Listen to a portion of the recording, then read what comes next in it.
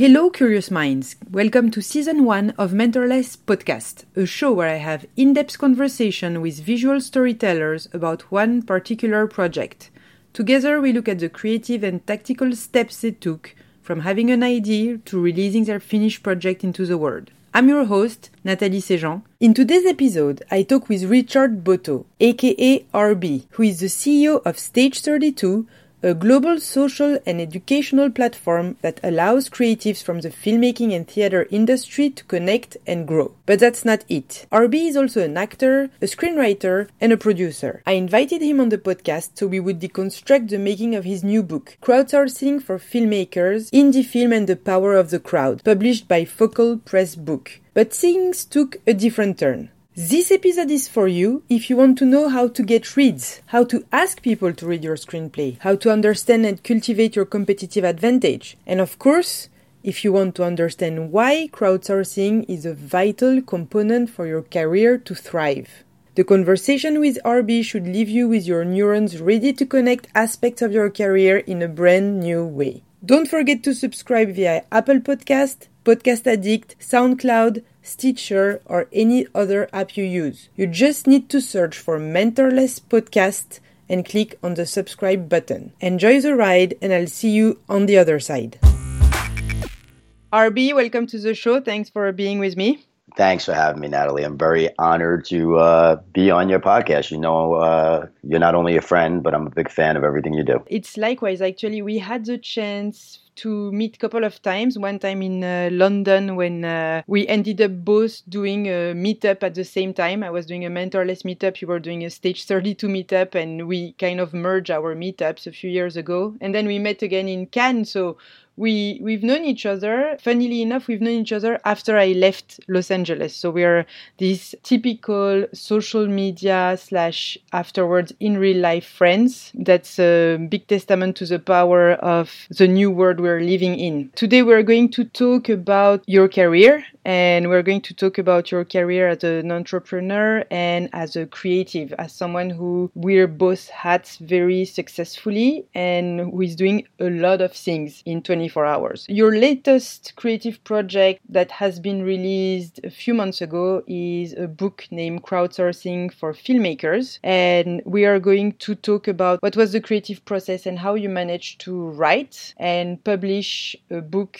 all the while having company, and that company is Stage 32. If the people who are listening right now don't know what Stage 32 is, I encourage them to Google it, but basically a lot of people are comparing it to the LinkedIn for filmmakers, or actually anyone who is working or is wishing to work in the filmmaking industry. So the first question I want to ask you is the question I've been asking almost every guest. If you go to a party tonight and you meet someone and you don't know who that person is, you don't know what their job, you're just meeting someone and they don't know who you are, what do you say to introduce yourself?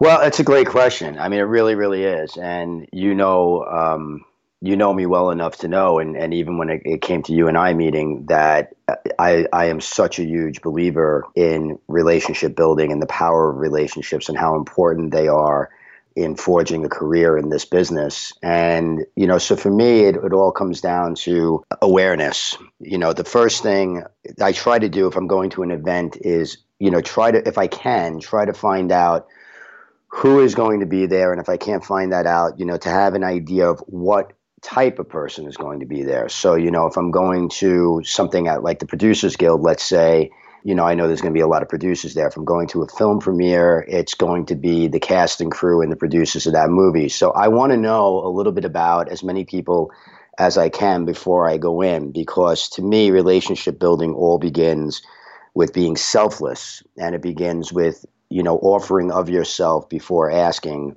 you know, for yourself. So if I happened to be at an event and I didn't know somebody, I probably would go up and I would, you know, introduce myself and say, you know, tell me a little bit about you. What brought you here tonight? How are you connected to this event? You know, are you, you know, again, if it's a film premiere, are you connected to anybody in the film, or are you connected to the film itself? It's coming in from a place of pure curiosity and coming in from a place of, again, of selflessness.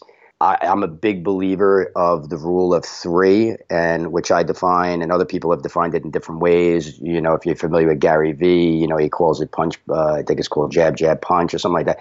To me, it's the rule of three is that I will always ask three questions before I make anything about myself. You know, and usually when you do that, you know, the interesting thing that I think a lot of people don't realize is that when you take that approach, you know, imagine if somebody came up to you and said, so tell me about you and tell me how you connected to this event. Tell me how you connected to this party. And you start talking and then, you know, you get another question and it's like, well, that's really interesting. Tell me a little bit more about that. You know, eventually what's going to be the question you're going to get back? It's going to be, tell me about you. Tell me a little bit about you. What brought you here tonight? And, you know, that's your opportunity to, you know, again, not drown somebody with information and, you know, but to get out the information that you want to get out and talk about why you're there. And, you know, that's the sort of beginnings of the seeds of building a relationship over time. And I think that, you know, a lot of people want to run before they walk, but, you know, building relationships starts with an easing in process and it's a long game. It's, you know, it's a marathon, not a sprint. That's very true. And actually, just for people who are listening, because I know this is what you do and this is not a bullshit answer. I mean, I just need to say it because one of the things that's always been very interesting for me when I am over the years, it's been a few years now that we know each other, is that you are really, you're kind, first of all, and Thank you pay attention and you reply to your emails very quickly. And I don't know, it seems that nothing falls through the crack. And that's one of the things that I want to tackle with you during this conversation is how ultimately you end up having this type of generosity while not losing yourself as well, because we are living right now in an era where it's hard to prioritize at some point. It's hard to prioritize between the tweets and the Instagrams and the emails, and I'm sure you receive a ton of emails per day. So before we get into the book, I want to set up a little bit of the context you're evolving in your career, and I want to go back a little bit about Stage 32, because what I've read so far is that the starting point was you saw there was a need. People were meeting at conventions and, at festivals or even during while they were shooting films. And then they were, all going back to their lives and not seeing each other again until the next event that could be 6 months later, 1 year later, or never. And you felt there was this need for them to have a platform where they could keep on connecting, exchanging, and eventually meet other like-minded people. So you correct me if I'm wrong, of course. And you started this idea. It was just an idea. Right now, it's a huge platform. But back then, you sent an email. You created this beta website. You sent an email to friends, to 100 friends, if I read correctly.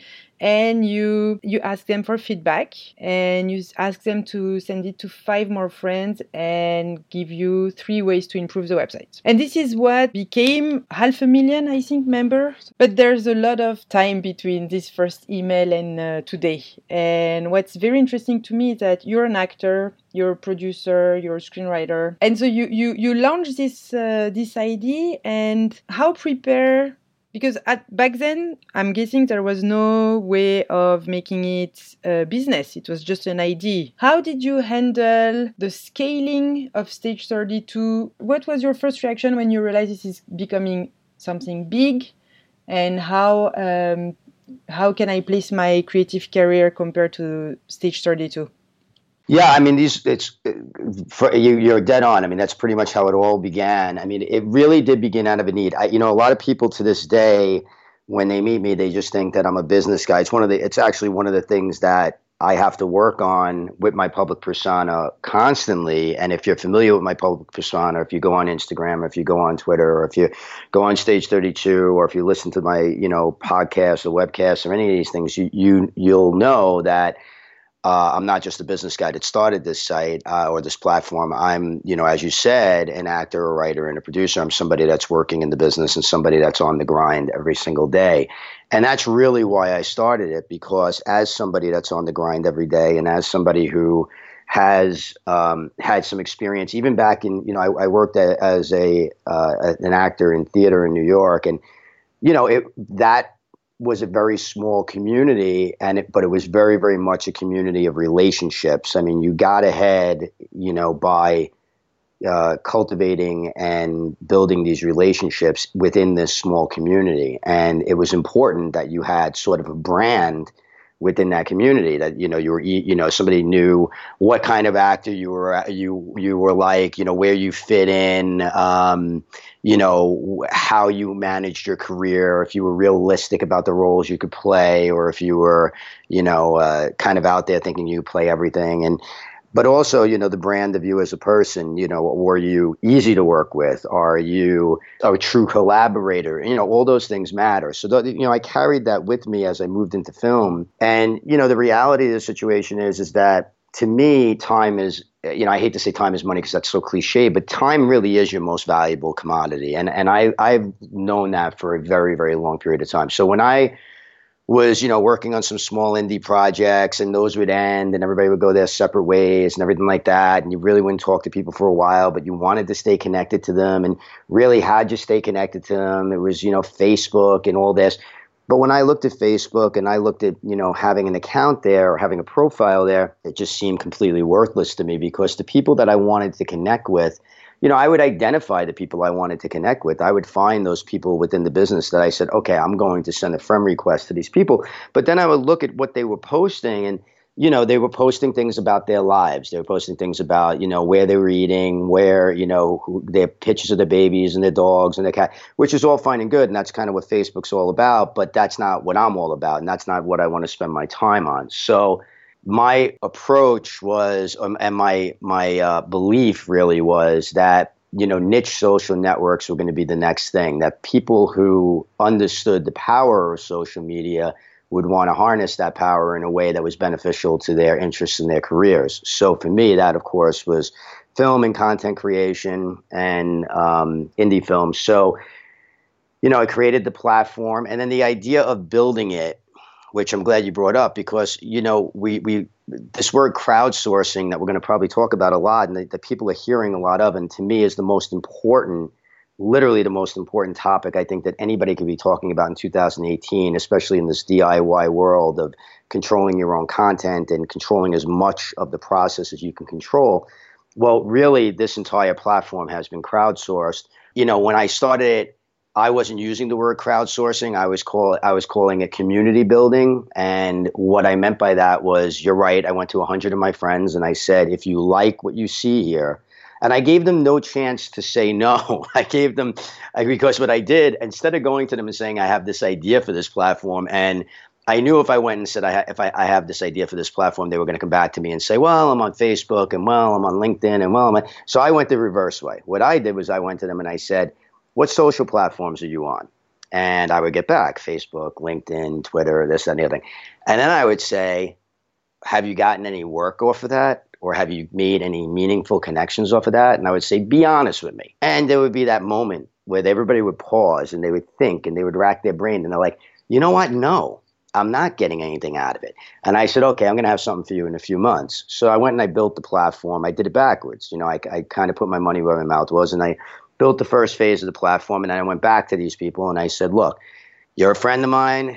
I need you to create a profile. If you like what you see, I want feedback. But if you like what you see, what I'm looking to do here is to build a community by word of mouth. You guys are going to help me strengthen the community. You have to go to the people that respect your voice and that believe in you and tell them about what I'm doing. Because if I go to the people that respect you and they don't know me, I'm just going to be another voice in the crowd, and they're going to go, yeah, right, yeah, right, yeah, right. And that's the power of the crowd. And that is, at its essence, what crowdsourcing is all about.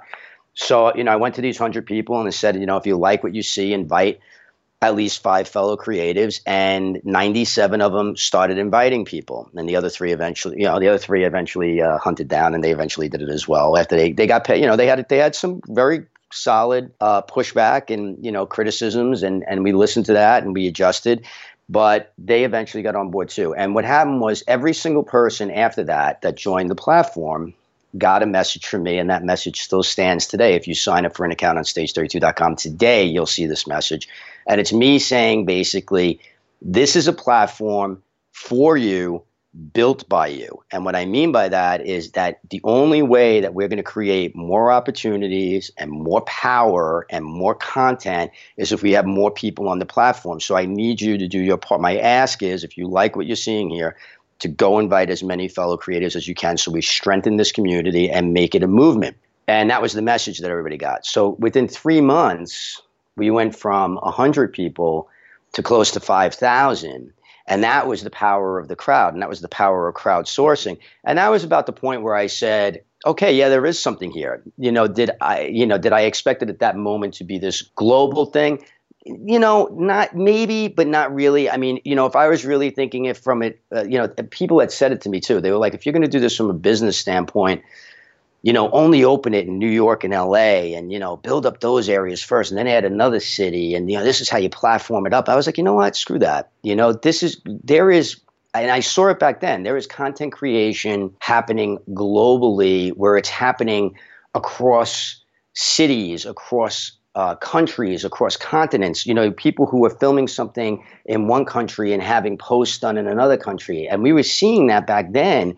And I just said, no, you know what? We're going to roll it out to the world. And we're just going to count on the community to do what they're asked, if they're happy to do what they're asked. And they have. And, so to this day, we went from the 100 people to over 500,000 worldwide. And we've never paid a dime for advertising. It's all word of mouth. It's all crowdsourcing. It's all people believing in the movement, believing in what we're doing, seeing the results in what we're doing if they're working the platform, which is something that we can talk about later because that's a big if. And spreading the word. So that's what's been beautiful about it. So because you're saying when you started right away, you teamed up with a couple of people, a developer or something like that? Yeah, the idea was mine. It came in, there was the acorn of an idea back in 2009. And then I kind of took that acorn of the idea and applied it to, it bloomed basically when I was on the set of a couple of independent films and I saw what was going on and I saw the anxiety of some of the people that were working on the set, as to what am I going to do next? As you were getting close to wrapping, like, man, this was great, but now what? And, which I think we all have a little bit of that. And I think you always have that. And I think that that's sort of the fear and the anxiety that should drive you because there's an old saying when it comes to the film business, which is you should never be comfortable. If you get comfortable, that's when the opportunities disappear. So, yeah, I mean, it was the idea was there. And then I connected with a developer to start building the first phase of it. We didn't really start adding any team members until probably, I would say maybe 2013, 2014. And then we started building the team once we saw, once we had built up the community probably to about 100,000 or maybe a little bit more. And we wanted to start adding features and start adding education and everything like that. That's about the time we started adding people. During all these first few years, were you able to still work on creative projects or did you leave those on the side and just focus? I'm guessing this was a full-time gig. Yeah, it's a great question. And it's why I was so hesitant to do it.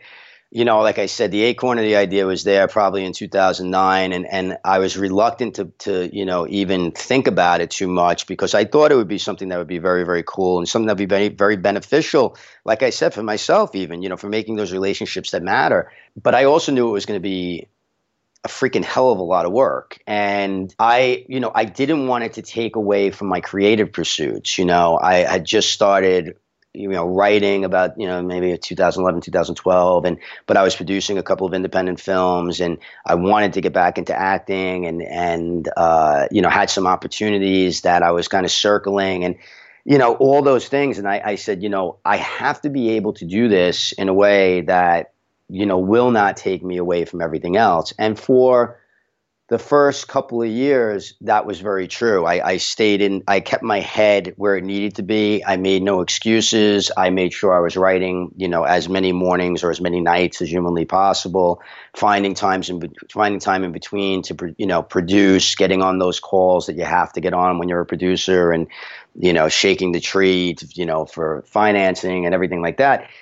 So, yeah, I stayed in it and, I stayed committed to it and committed to the creative part of this. But, also recognizing the fact that, my belief, and I believe this to this day, and I believe it actually more than ever, and I think this is why so many creatives don't succeed and why so many creatives quit, or so many creatives are cynical and bitter and angry, is because they don't look at themselves and they don't realize that building these relationships and networking is half the job. And I believe that. So to me, the craft work and the business work of film and indie film and content creation is half the job. Building those relationships and, cultivating those relationships that matter, that where you could get your work read, or where you could find somebody who knows somebody who wants to get to that A-list actor, for a movie you're producing, or you're meeting the agent that reps that A-list actor or whatever that that you want in your film. Whatever the case may be, that is half your job. So while I was building Stage 32, the beauty of it was I was making all these relationships on the platform that would pay off, later on, years down the line. But I was also creating art and producing films. So I was able to do both for a while. Got crazy there a little later, and there was definitely a period where, when it finally really blew up and it became, we started building the team, and I had to put my focus into, being able to service the community, so to speak, give them what they needed, give them the educational opportunities, and work with all these educators we work with now. That's when a lot of my creative pursuits suffered a little bit. And, I had to recalibrate about a year and a half ago to say, okay, I got to get back to, you made a promise to yourself, and, no excuses. You got to find the time. You got to make the time. You got to, balance your time as much as possible, even though I hate that word balance. But you got to do it. You have to do it. And, you stand out in front of this thing where you say, no bullshit, no excuses, get it done. You got to go do it. You got to practice what you preach. And I have. And it's made a huge difference in moving the needle on a bunch of projects that I'm working on right now. I want us to dig that part especially. But before that, I do have a question.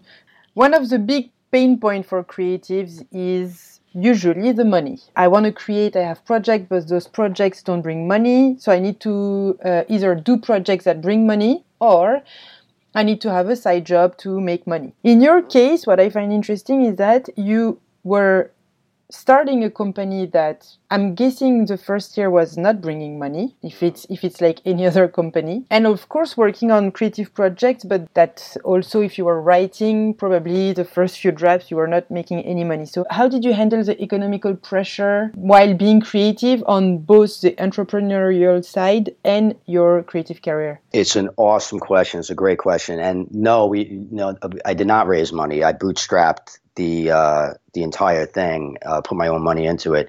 It was very tough. It was, when I launched it, I had come out of a couple of other business opportunities that did pretty well, and, was able to put some money towards this thing.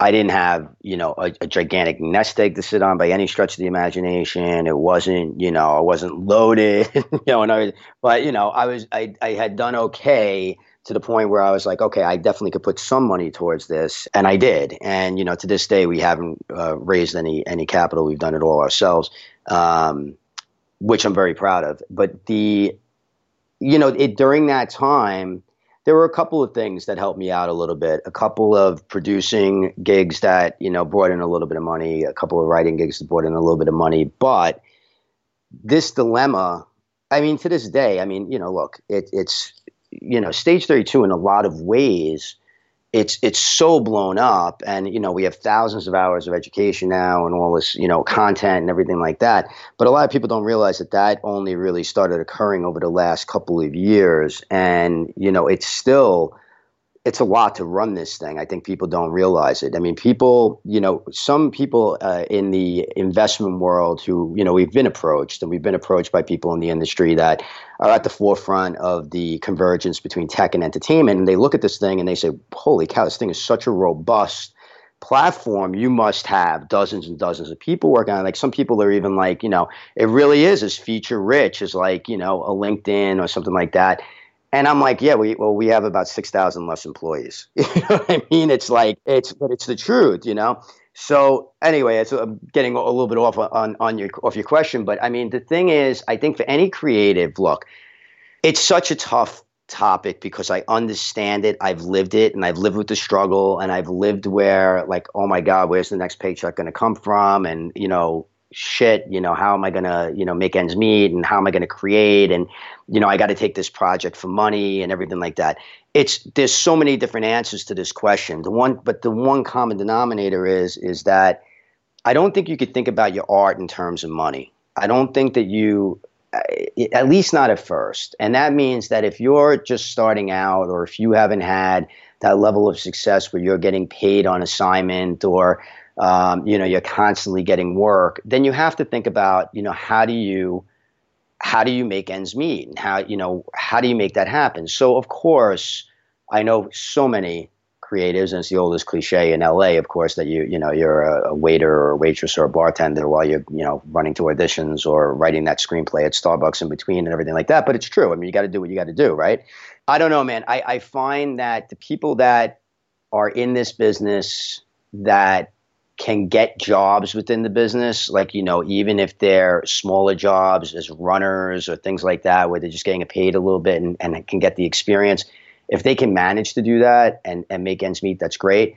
Otherwise, you really do have to go and, you have to do what you have to do. And then you have to find the time. I have a very good friend. She's, a mom, she's in her 40s. She has 3 kids. She's divorced, and, she works 3 jobs, but she also pushed out 3 screenplays last year, and she managed to land the manager, and she's got a development deal and everything like that. And I look at her and I just, I draw inspiration from that in a lot of ways, but I also use it as a story to tell, when people say to me, I don't have the time, because, you got to find the time, man. I mean, everybody can find the time.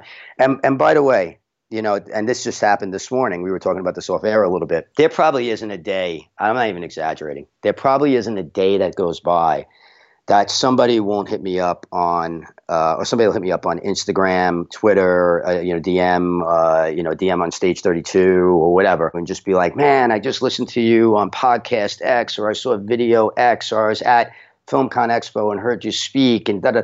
And I just think what you're doing is so amazing, and you're just, you're giving so much of yourself to so many people. You're so inspiring. And then they'll say, what you're doing with Stage 32 is just incredible. I'm not on there much. I haven't really done much with the platform, but I just think it's really, really cool. And I wonder, and I get that all the time, and I think to myself, why would you even say that to me? You know what I mean? Like, are you thinking that, like, you want to compliment me and you want to make contact with me, and then you want to say that you appreciate what I'm doing, but you don't realize that you're indicting yourself, like you're pointing the finger at yourself, that you're not doing the work you should be doing with, or are you just saying like it's like I should feel bad about that? I don't feel bad about that. You're actually giving other people a competitive advantage by not being in there. And then the other part of that is when people say to me, I just don't have the time, like this guy did this morning. Well, it's very easy for me to go into Google, put your name in, look at your other social media accounts, and see just how much time you're wasting, posting about political things or about the TV show you just binged watched. And, I mean, you see it all, it happens all the time. You can't hide on social media. You can't. So when people say to me they don't have the time, and do you have any advice for somebody that doesn't have time? And I get that a lot too. Do you have any advice for somebody that just doesn't have the time? I work in 2 jobs and I'm doing this. I'm like, yeah, I just looked at your Twitter account. Instead of binge watching 6 seasons of House of Cards, go freaking write. Go on an audition. Go produce a movie. Go make content. You know what I mean? Get friends together and shoot a short film. Go make a web series on low budget, no budget. Go do something, but don't complain. And you just see it all the time. I mean, I see it all the time. So, look, I mean, for me, yeah, there were a couple of years where I'm not going to say I didn't make excuses. Or maybe a year, I would say, where Stage 32 blew up and my creative career struggled a little bit. But even at that, let me define struggling for everybody. So, this is when I had a movie in development, with Covert Media, which is still going on. So I was working on that. I did have a movie that I was producing. It was moving very slow, and these things take time, but we were still taking meetings and everything like that. I was doing a revision on a TV pilot I had written, and I was finishing up the book. So when I say like my creative stuff suffered, to me that was actually suffering. And I'm not saying that to be boastful or like say I'm overachiever or anything like that. But to me, it was like those things were all happening sporadically, and they weren't happening on the consistent basis that I really love those things to be moving. And if you know anything about this business, you need to have a lot of irons in the fire because things do take an enormous amount of time to move. But that to me was, sort of slacking a little bit. So to me, it's no excuses, no bullshit. Go do it. Find a way. It's great because it's a perfect transition to going back to where you said, okay, there was a moment where a year and a half ago, I needed to recalibrate. Tell us a little bit about how did you realize this and what was your first decision? What were the steps you took to recalibrate? That's a great question. It was what made me realize it was I had a meeting with my screenwriting manager, and we've had this script that's been in development. I signed a deal before Sundance, I think 2 years ago, and we had a director attached. We had to replace him with another director. It's been a long process, and this is with the financing in. I mean, the financing is in, but just because the financing is in doesn't mean that it's easy to get an actor that's worth the wait in pre-sales overseas, which is what the producer needs and the production company needs, to sign on. And it's a process. I mean, you give it to an actor at an agency to read, you might not hear back for 6 weeks, and you can only go one at a time because you don't want to piss anybody off. So it was one of these things where we were, it's taken a lot of time, as a lot of these things do. So I was happy that was still happening though. And there was another script that, I wanted to really kind of push out there that he didn't feel the timing was right. And now we are. And it was just all this stuff. And, we were having lunch and he just said to me, he's like, you got to give me something else. He's like, you were always churning out something else or at least, thinking of other things. He goes, give me something to go run with. And I was like, damn, yeah, there isn't, and then I kind of started looking at what I had going on. And even like I said, the film I was producing, we knew it was going to take a while because we were in the investment raise phase and we were about, 30% to where we needed to be. And the other producers were having meetings and I was having the occasional meeting on it. But it was, it was sporadic. You could go 3, 4, 5 weeks without anything really moving. And, I just hadn't done, outside of finishing the book, I really hadn't done anything. I'm like, yeah, I do need to start churning out some more content. I do need to start thinking about what else I want to produce, or do I want to take one of the scripts that I already have and go film it myself or produce it myself? All these things kind of came into my head. And so I said, okay, let me take a step back here and see what really do I want to do next. And I had this story, kind of festering in my head. It's based on a true story.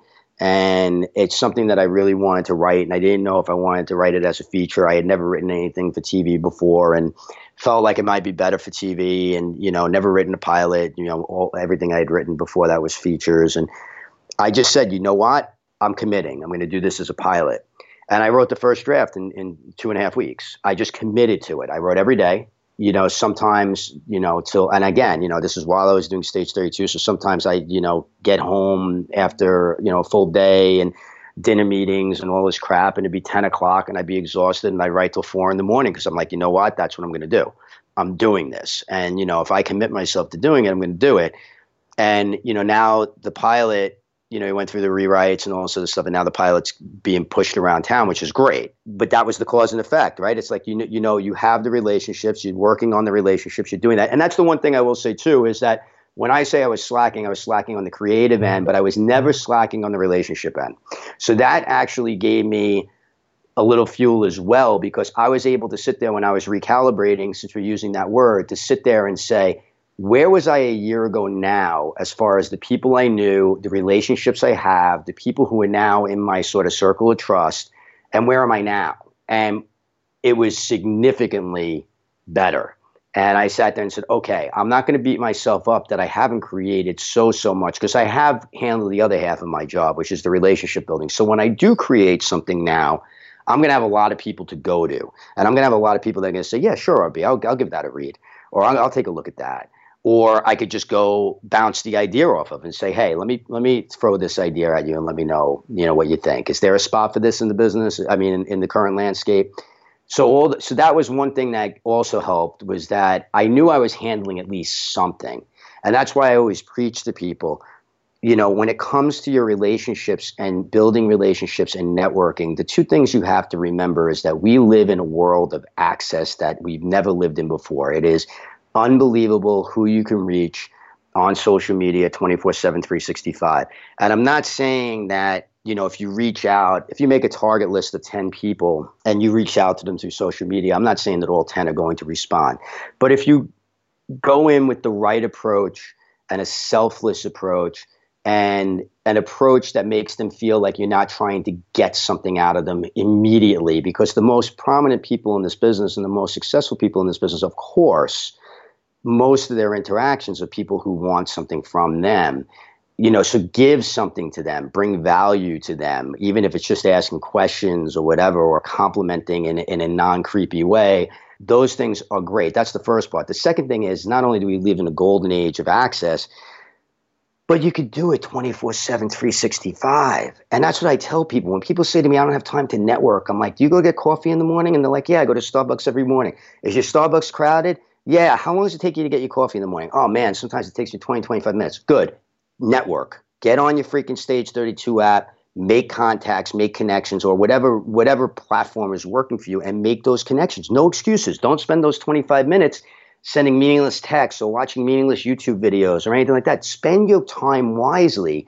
And I was doing that during that year, even though, like I said, I wasn't producing and being prolific and creating content.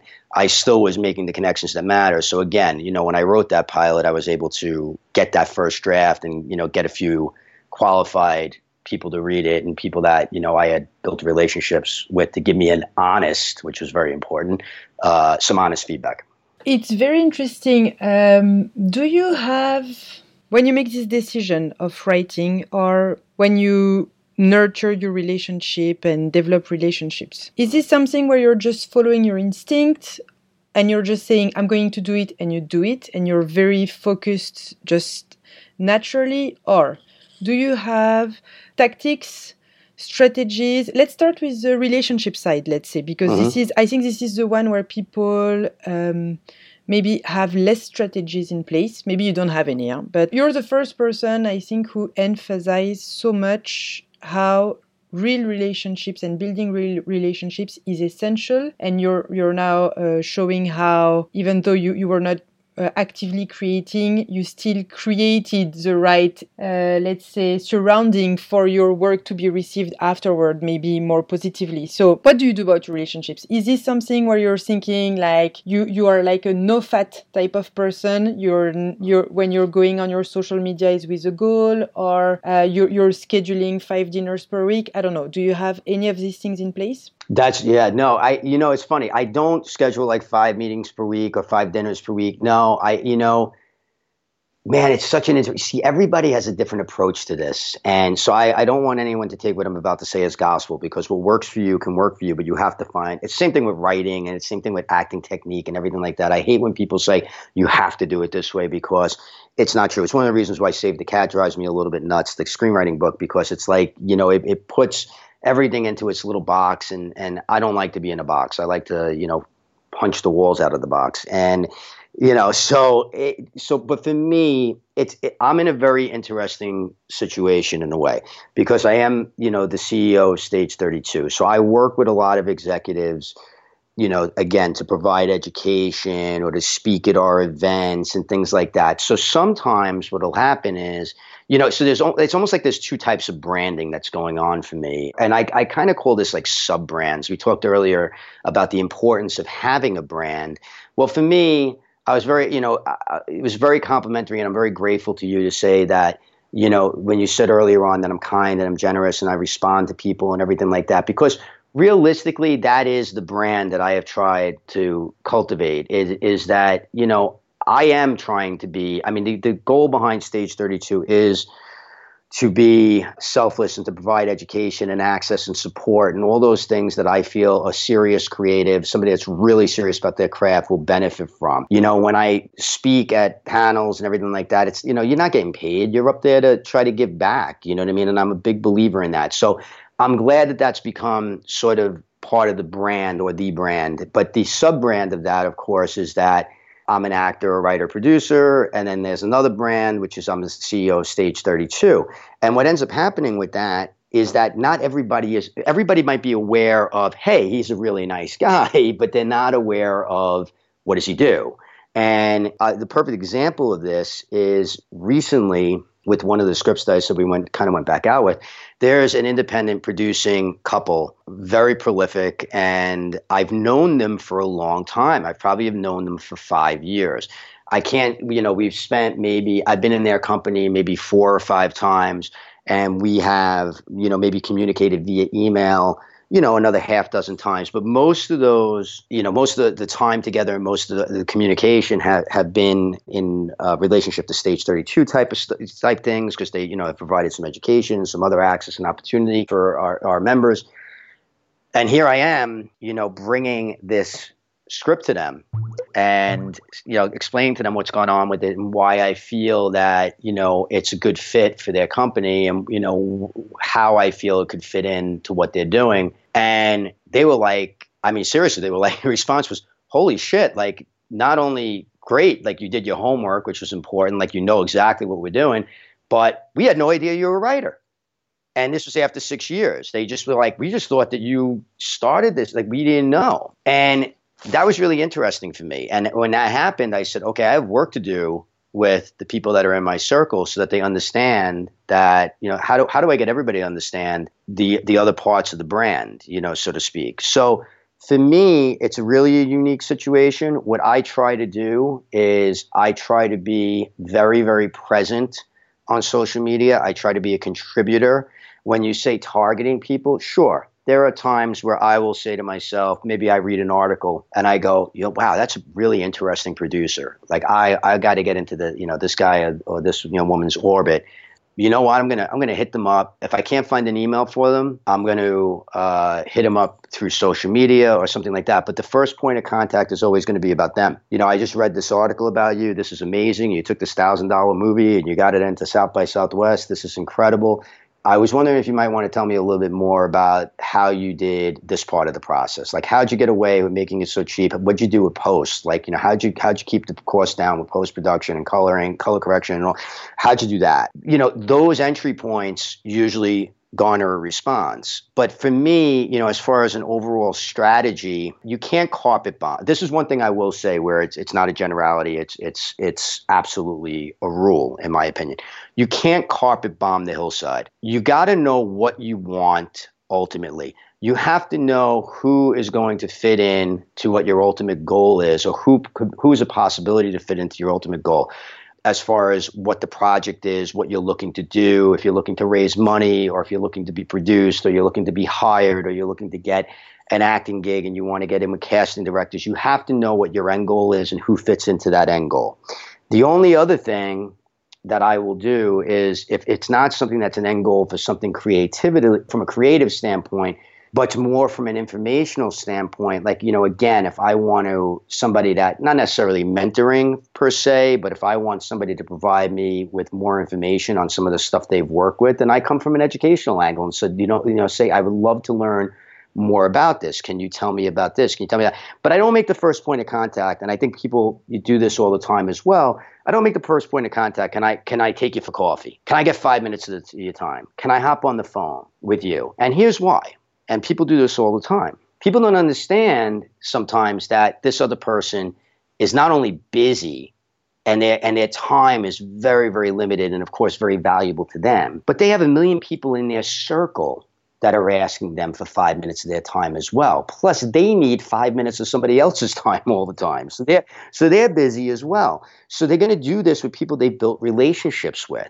And that's the deal. You have to build relationships with people, and then you could ask. And that's why I'm saying you got to come from a very selfless perspective from the beginning, and an approach and strategy from the beginning.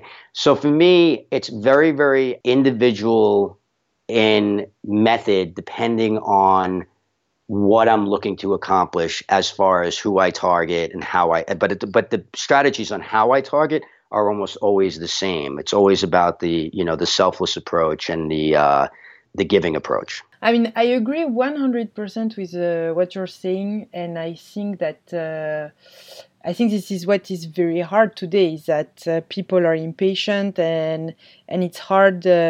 All the time you receive email from people asking you to check their work. One thing that I find interesting, and since you're a writer and a screenwriter, it's perfect, because the first point of mentioning someone on the socials, let's say, because you've read something or because you want to praise their work and you do it genuinely because you feel strong about it, is an easy step, I would say. But maintaining the relationship, and more importantly, if you have an end goal, and let's say your end goal is, I want to pitch my film to this person, and I want this person to read my screenplay. I think this is one of the hardest positions to be in when you're a writer, because it's a big piece of work. Usually it's like 90 pages, maybe 120 pages. And this is like the worst ask you can do to someone, because it's so much time. Right? I mean, as you said before, time is the most precious thing we have. We're all protective of our time. So when you ask someone to read your screenplay, what do you think are the elements that need to be here for it to happen? Does it need to be a very close friend or someone who might have an interest in it? I don't know. No, I think there's a lot of different ways.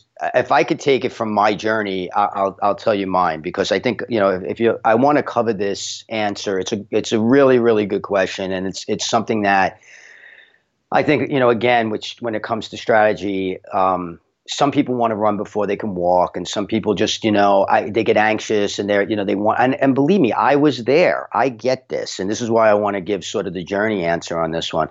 Look, when I was starting out as a writer, I did have some producer relationships, and I did have, some people in the industry I knew, but very few. I mean, I'm talking, when I say producer relationships, I'm talking about, some people that were just starting out in indie film, and, these weren't people that could just walk into a production company or had access to, a film fund or even, an individual financier with deep pockets. These were just people that were, scratching and clawing like everybody else.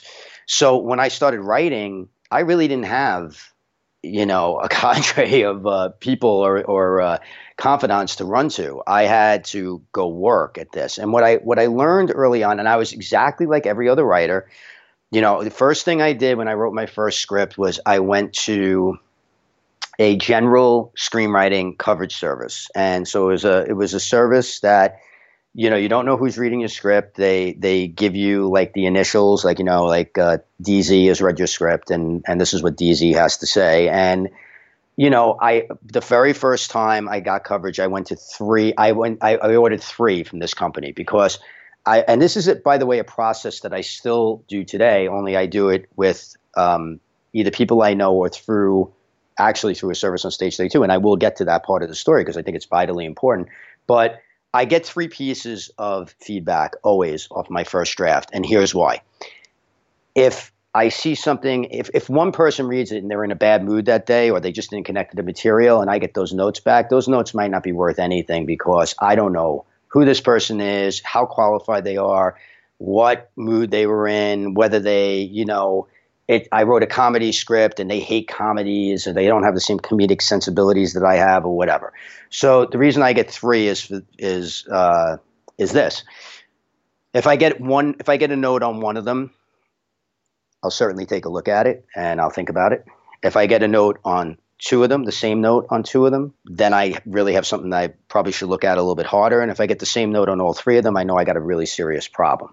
So that's why I go for three. When I got the feedback off the first script, I was so furious because they all passed and they all ripped the damn thing apart. And I was like, who the hell is DZ? And what the hell do they know about anything and everything like that? And I was like, this is terrible. But of course, they were right. I mean, the feedback was pretty solid, even though I didn't know who DZ was. Over time, as I started to realize, okay, when you're a producer and you're giving notes, you expect the screenwriter not to be precious and sensitive. You have to practice what you preach, and you need to be realistic and understand that, you're an amateur at this and you got to grow over time. What I started to do is I said, okay, I know two things now. Okay. One is I don't want to always be in a situation where I don't know who is reading my script. And the second thing I knew was, as a producer, but also seeing, starting to meet other people in the business, is that people get inundated with pitches all the time.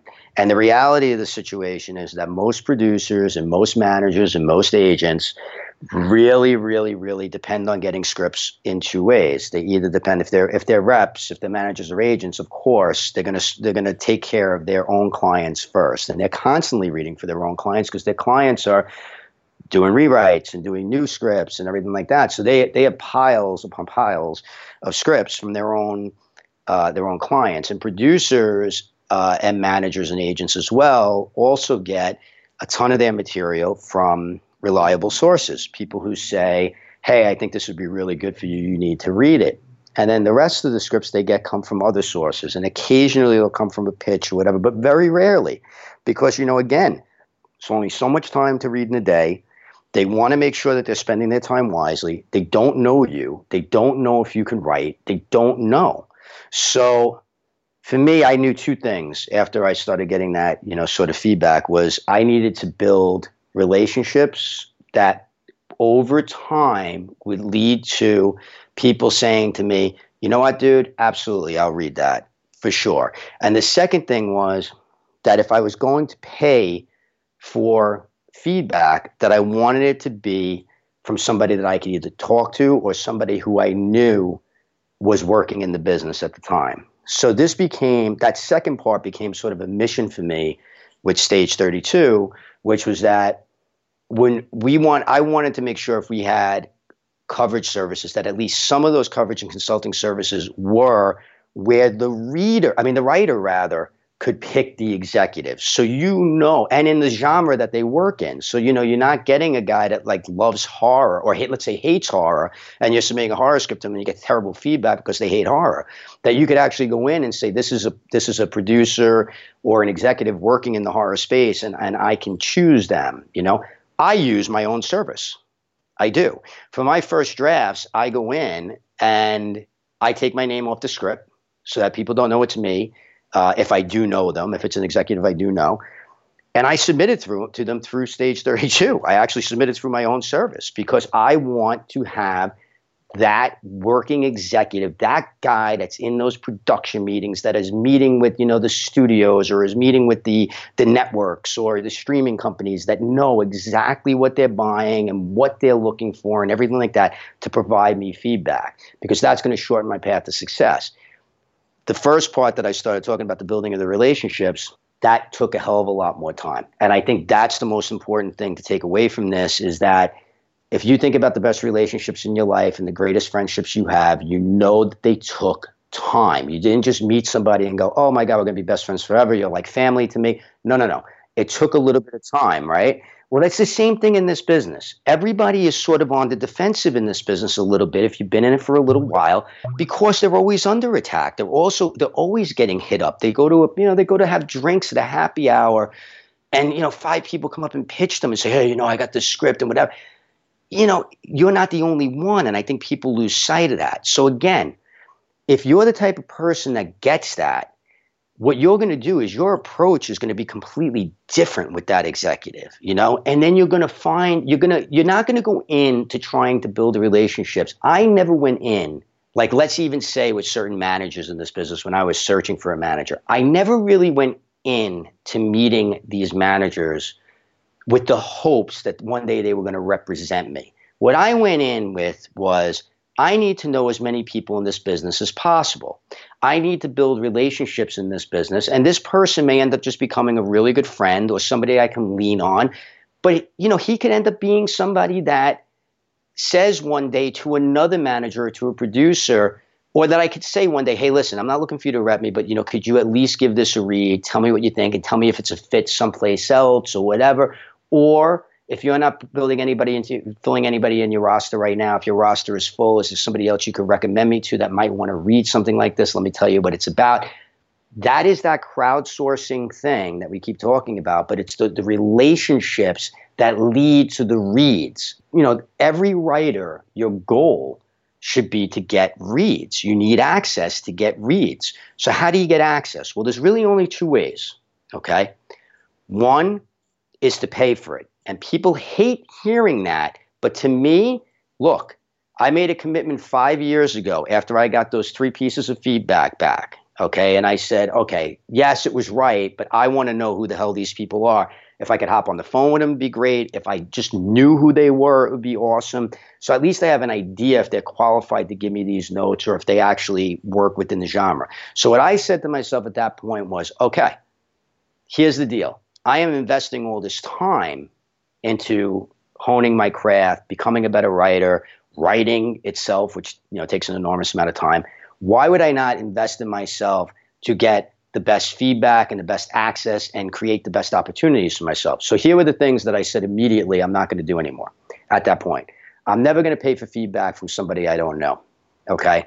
I am never going to enter a contest again that if I win, it's not going to give me direct access to decision makers. Or if I'm a finalist or whatever the hell the case is, I don't care about the $1,000. I don't care about another copy of Final Draft. What I want is reads and meetings. That's what I want. Reads and meetings, okay? And when I made that commitment, so I said, okay, I'm going to skip some dinners. I'm not going to go out with the boys every night and go to the bar. Or, instead of going out to the bar, twice a week, we'll go once a week. I'll see them on a Saturday or something. I'm going to, maybe I'm not going to go, like I said, get Starbucks every morning and save a few dollars every day. Instead of spending $5 a day on coffee, 30 days, $150, I can get freaking coverage from somebody or get on a consulting call with somebody that actually can move the needle in my career and give me the feedback that's going to make a difference, or the course knowledge that's going to make a difference. Well worth it. So once I made that commitment, here's the deal. Everything changed. My writing changed so significantly that I went from being a semifinalist at contests to finalist and winning a couple that led to me landing my manager.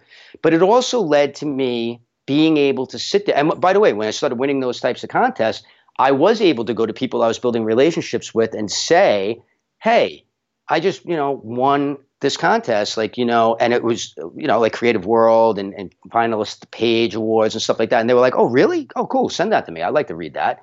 You know what I mean? Because now there's a legitimacy associated with that. So it's all about building the story for yourself. And, the story for yourself, if you imagine the fact that the story for 90% of amateur screenwriters, and when I say amateur, I'm talking about people who, I don't even want to say amateur, I hate that word. People that are just starting out or people that are trying to navigate this thing, 90% of them are, hey, can you read my script? Hey, can you read my script?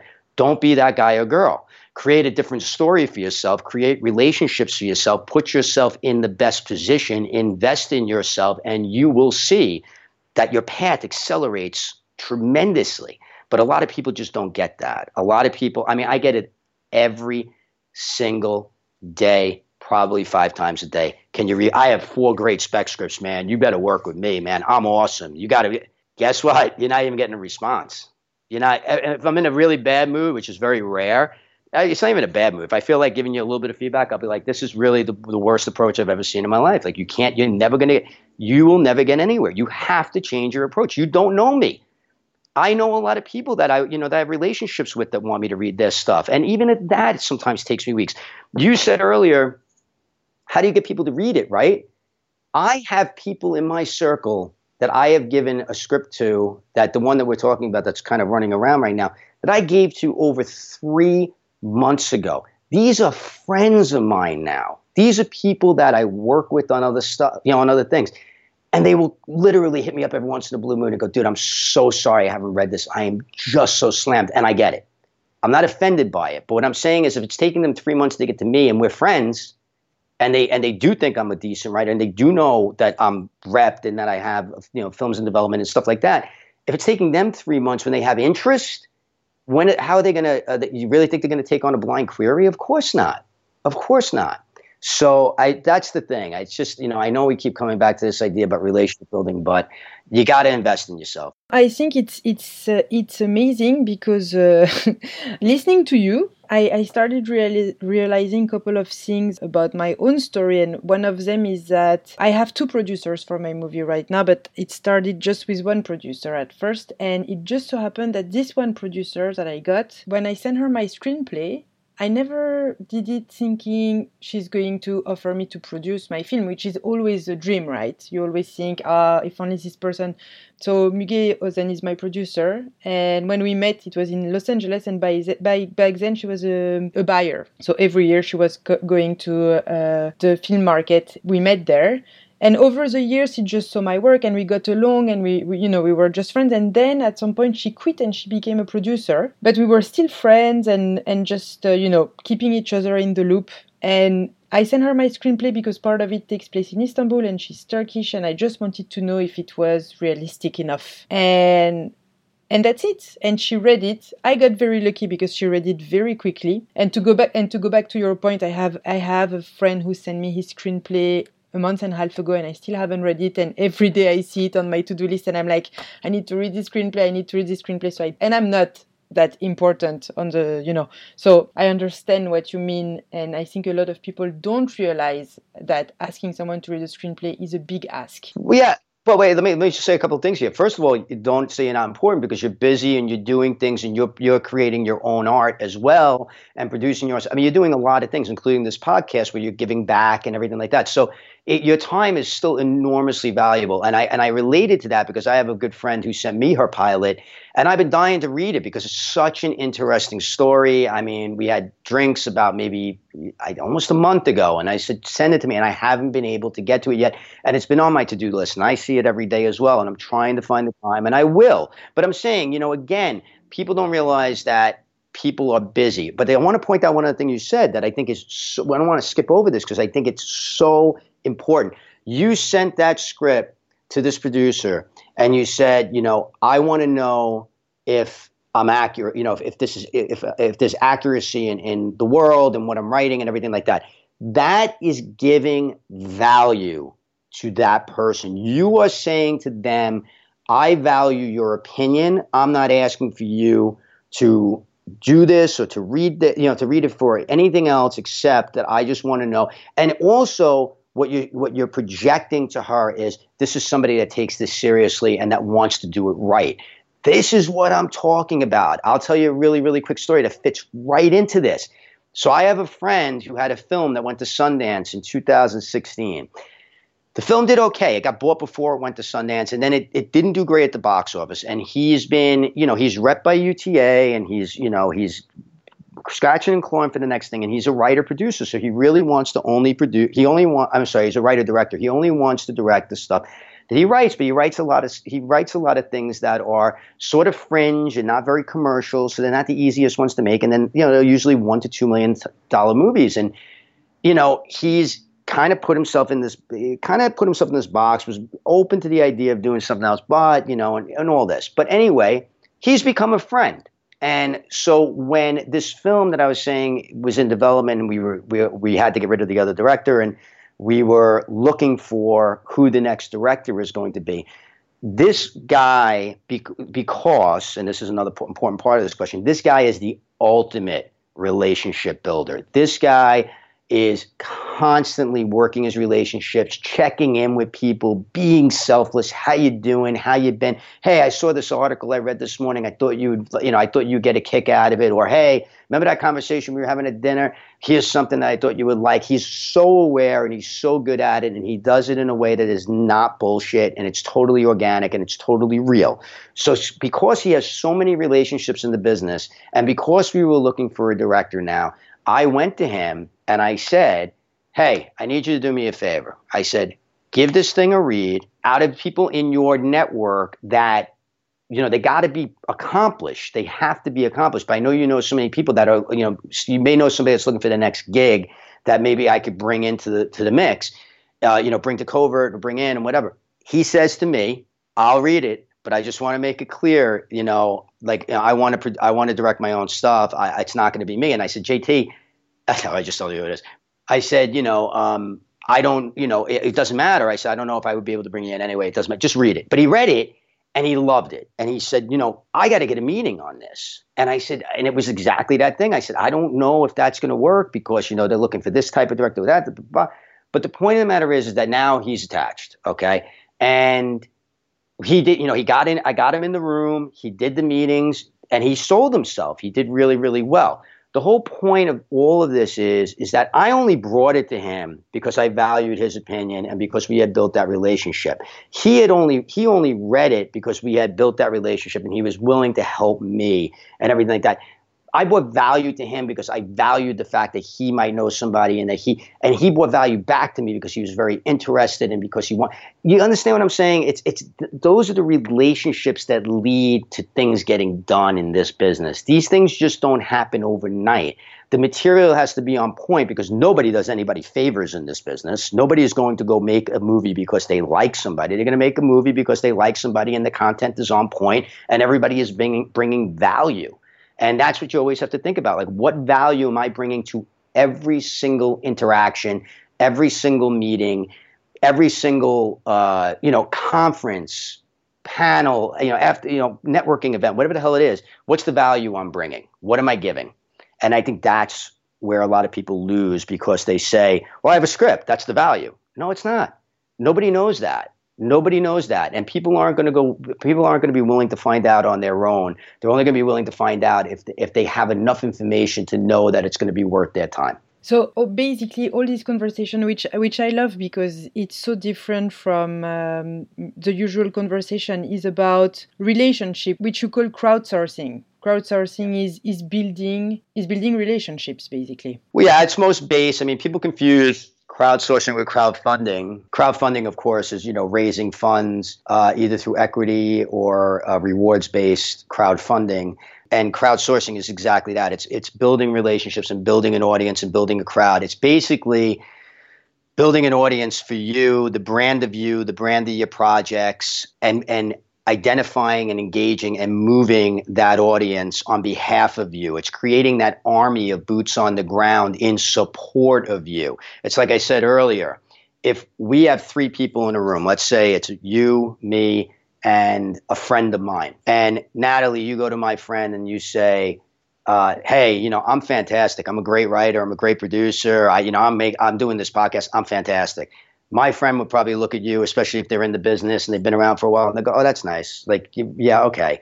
But if I say to my friend, hey, no, she's unreal. Like, she's so talented and she's so great. You really need to take a look at her work. What's more powerful? Of course, my voice at this point is more powerful.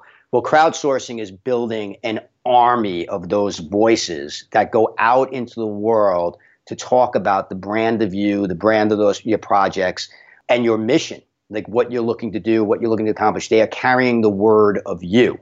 And that's so vital in this day and age for all the reasons that we've been talking about this whole entire time.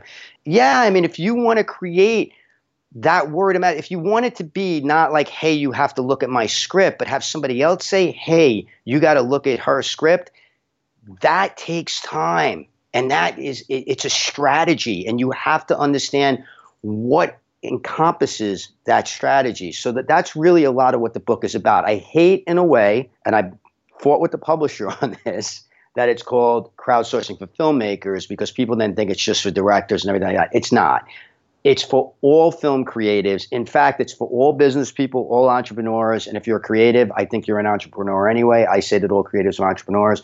But it's for anybody looking to build an audience for themselves, looking to build a base for themselves of people, like I said, those boots on the ground that are going to go and preach the word of you and your projects. And it's so vital in this day and age. So within the book, there's a bunch of case studies that are just absolutely fascinating. People who crowdsourced locations and character names and, certainly money. There's some crowdfunding stuff in the book. There's 2 chapters on crowdfunding. So if you are thinking about crowdfunding, and the reason there's 2 chapters on crowdfunding within the book is because there has never been a successful crowdfunding campaign that didn't involve an aspect of crowdsourcing.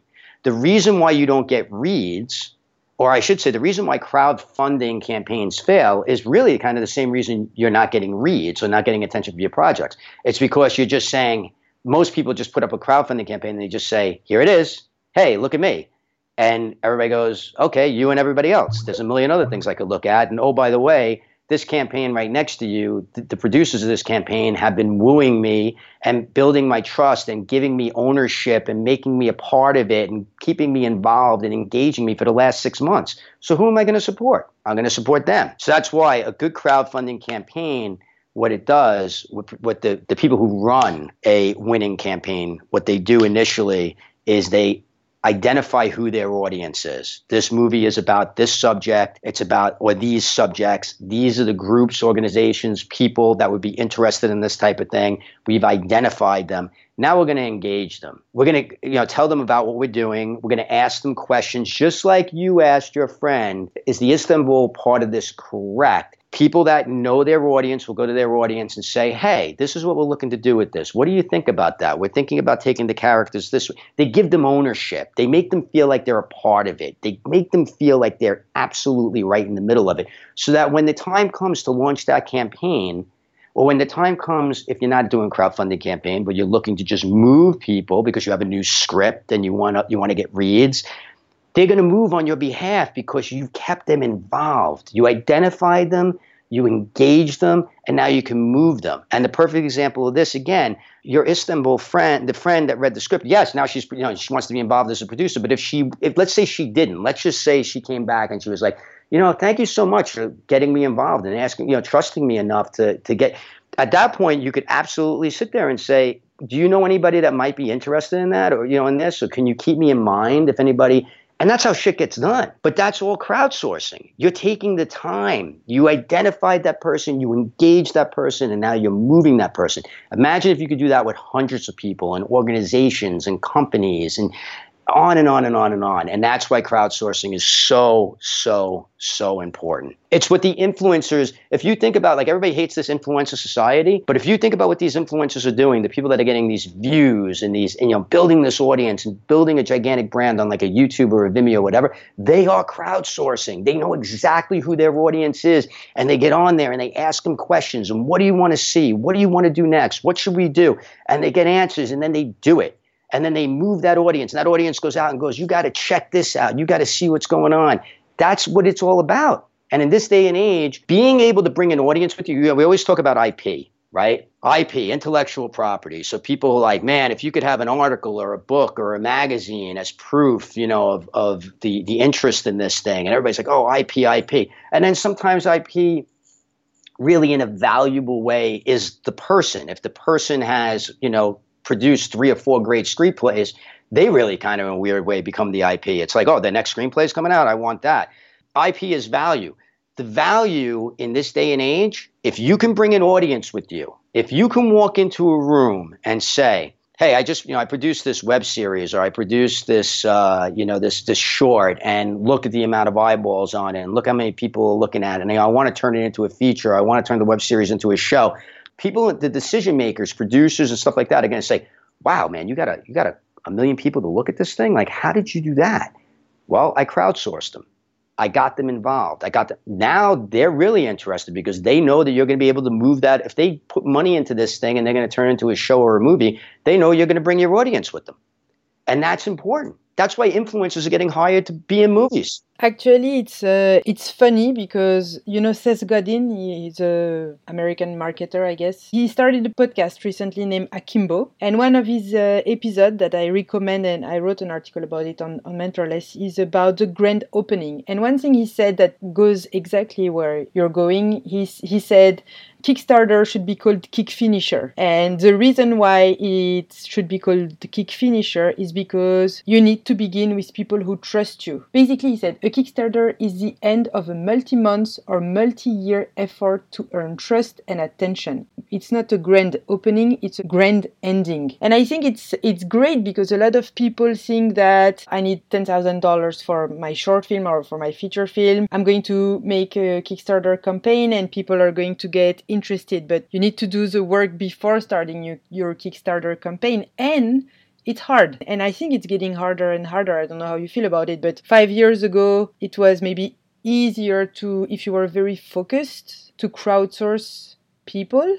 And now, because people are there is a fatigue. And so it's even harder to build and even more important to build a healthy relationship with people before asking them anything, if you ever end up asking them something. It's so, first of all, I love everything he said. I mean, and that at its essence, I mean, everything that he said is crowdsourcing. It's years and years or months and months of putting in the time and building trust. And once you build trust, this is the beauty of crowdsourcing as well. And I'll get to your other question about, is it getting tougher? Yeah, it absolutely is. And I'll get to that in a second. But here's the beauty of crowdsourcing and when you do crowdsourcing well, okay? And what he's talking about building trust. When you build trust with people, and this is not just for crowdfunding, but for anything, everything, getting your reads, getting your content out there, getting things seen, getting in rooms. It all begins with this idea of once you build trust, and then once you deliver on the promise of what you say you're going to do, you will have more and more people line up in support of you and what you're doing.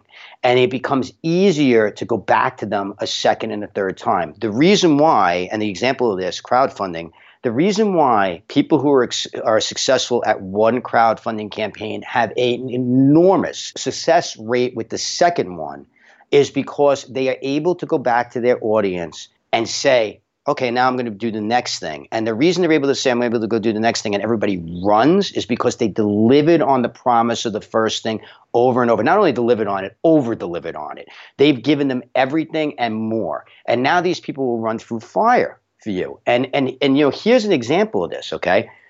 When you're first starting out, like I said earlier, for somebody that's running their first crowdfunding campaign or any campaign, people, even if you're going out there with your script, if nobody knows who you are, really, what are they going to be interested in? They are going to be interested in the content of your material. So for a crowdfunding campaign, that's the film or the project or whatever. For a screenplay, of course, it's the content of the screenplay. Is it interesting? Is it marketable? Is it well written? All right. So they are going to be fans of the screenplay. That is their entry point. You have to deliver on the promise of everything that you say you're going to do and the unspoken rules, as well written, well formatted, all that. You should be delivering on, okay? If you deliver on those promises, if you deliver on everything, if you prove yourself to be somebody that they could work with and that's, collaborative and isn't too precious about taking notes in the case of screenwriting, let's say, and in the case of a crowdfunding campaign, you promise them extras and you promise you're going to be involved and you send them pictures from being on set and you do all these different things and then you deliver a great film and you keep them involved through post and you keep them involved through distribution and you keep them involved the whole way through. Guess what happens? The shift goes from being a fan of the work to being a fan of you.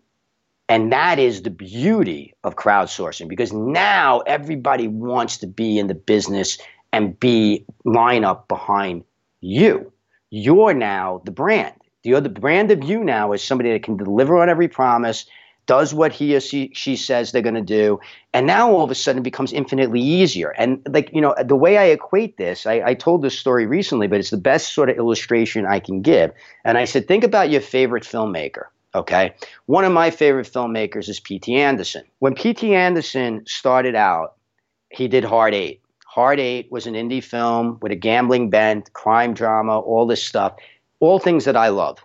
And a friend of mine who knew that I loved all those things, knows that I love independent film, not big studio guy, knows I love these types of character-driven dramas and everything like that, said, you have to go check this film out. I saw it at, whatever it was, Film Festival X, and you got to go check it out. And I went and I checked it out, and I was like, wow, this is a really good movie. It was different. I love the characters. And all of a sudden I said, okay, I can't wait to see what this guy does next. So I went from being a fan of the content to being like, well, let's see what this guy does next. And of course, the next thing he did was Boogie Nights. And I was like, holy shit, this is amazing. And now he had me locked for life. Right now, it doesn't matter what he's going to do next or where he was going to go next. If he wanted to do a quirky little thing like Punch Drunk Love, I'm in. I'm going to go see it. I don't care what the critics say. I don't care what anybody else says. I'm going to watch it. That is exactly what will happen with you if you handle yourself right.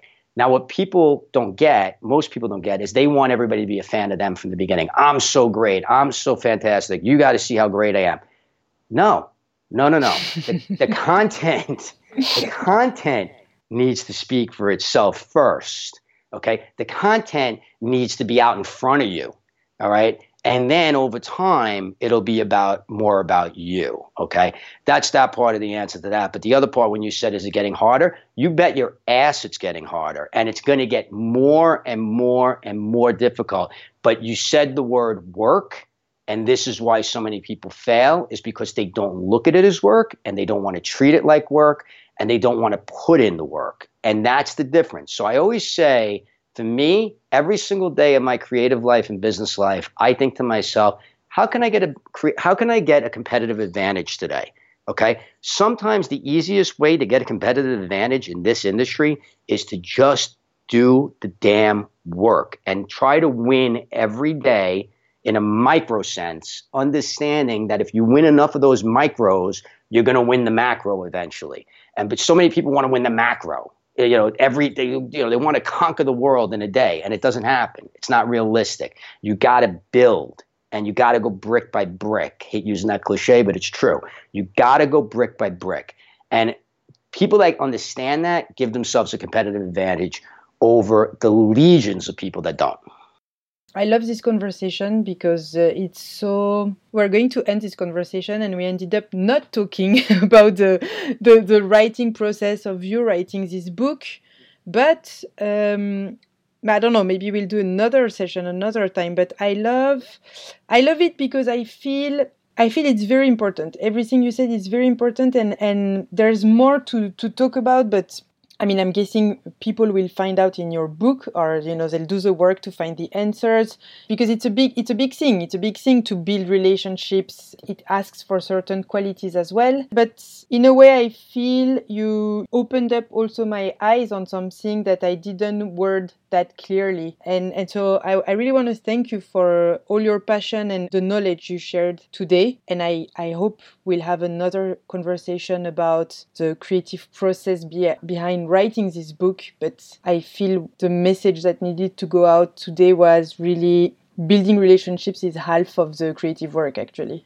Yeah. And if I could just say to wrap up with the audience that, first of all, I'd be thrilled to come back on. I love this. I love having these conversations, and I love talking to you. And I'm obviously going to see you in Cannes, and we'll talk more.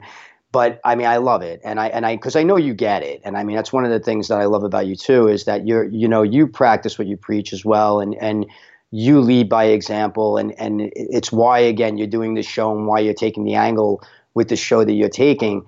And I think your audience, if they're new to this show and they're new to you, they're going to realize that very, very quickly. And they should take your passion and your commitment and the things that you do very seriously, and follow your lead.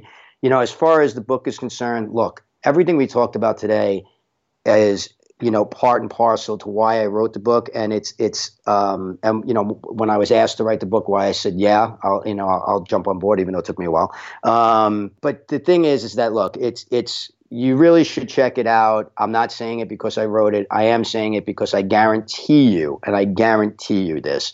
If you read it, you will give yourself that competitive advantage that we're talking about. And if I could just plug it, I'll plug it really quick. It's called Crowdsourcing for Filmmakers. Like I said, it's for all film creators. But the subtitle of the book is the part that I love, is it's indie film and the power of the crowd. And I want you guys to think about the power of having an army of boots on the ground in support of you, and how big that is. And this book will teach you how to do it. It's available on Amazon. If you don't get Amazon, if you're listening to this and you can't get delivery through Amazon, Amazon doesn't deliver through you, if you go to focalpress.com and put in Crowdsourcing for Filmmakers, they will deliver it to you. The publisher will deliver it to you direct. And then I also just want to mention that, I do respond to everybody, if they handle themselves the right way. I mean, if you go on to Stage 32, I urge you to get on to stage32.com. You will get that message from me asking you to invite at least 5 fellow creators. Please do that. But feel free to say hello as well, because I do respond to all wall posts. And you could also follow me on Twitter and Instagram at RB, my initials, RB Walks Into a Bar, which is exactly the way it sounds, RB Walks Into a Bar. I handle all of it. So if you get a response from me, you can be rest assured that it is me. So I hope that you'll connect.